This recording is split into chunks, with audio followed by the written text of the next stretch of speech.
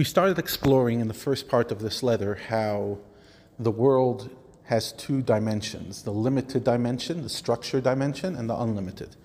Now, the mitzvahs, the Torah, was given to us in a very limited form. Otherwise, it would be uncontainable. In his words of the Tanya, because the commandments were given to us by being vested in the attribute of gvura, which is structure, and by the contraction of Hashem's radiance, therefore, most commandments have a delimited measure. For instance, the length of the tzitzis must be 12 times the width of a thumb. That is a specific measure. The tefillin, 2 finger breadths by 2 finger breadths, according to the opinion of the Gaonim, and necessarily square. There's a very specific definition of how a tefillin should look.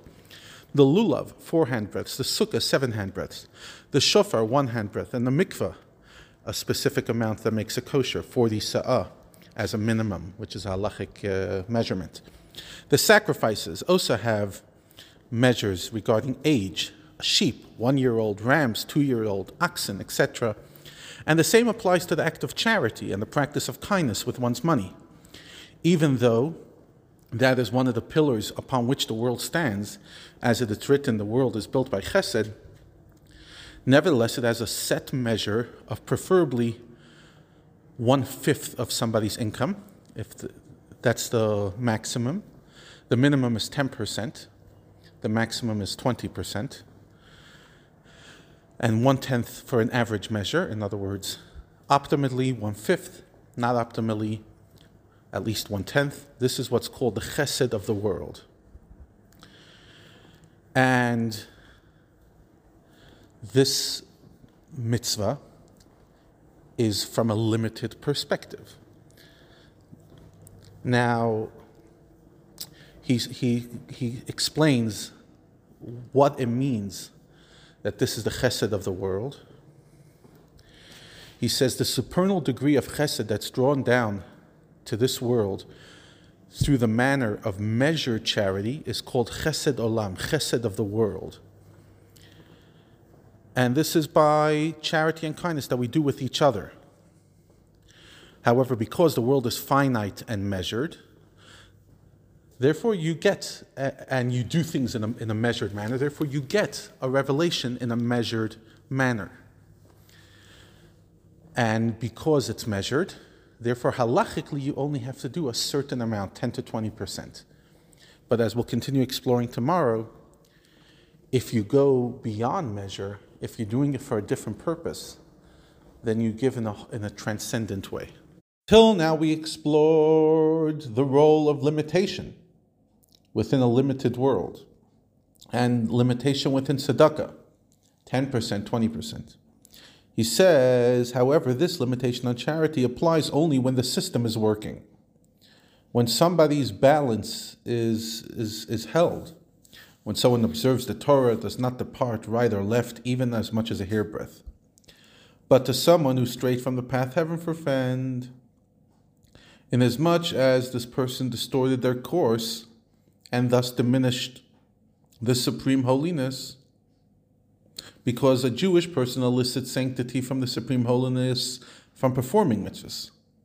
As we say in the bracha before we do a mitzvah, Asher kitshanu b'mitzvotav, who has sanctified us, meaning performing mitzvahs elicits a downflow of sanctity. But this individual diminished its value in regarding to the flux he could have elicited from Hashem's divinity and radiance, from Hashem's infinite light, had he observed the Torah and fulfilled his mitzvahs. Such distortion cannot be rectified except by an efflux of the supreme light. In other words, you have to give an incredible push to get the level of chesed ilah, superior kindness, because it radiates and diffuses infinitely, without limit and without measure. And Rabbi Steinsaltz gives an interesting example. He says, let's say somebody grew up in a functional home, a balanced home. Then a smile, a cute hug is enough for the kid. But if you grew up in terrible dysfunction, then you need to overcompensate a lot more. In other words, when life is balanced, when a car is balanced, you put in petrol, you put in the water, it's good. The moment the car starts acting out, then you have to start investing big money. In other words, when the balance is there, then the maintenance is minimum, 10%, 20% of tzedakah. But when the balance within the life is not there, then it's a whole new level. You have to overcompensate.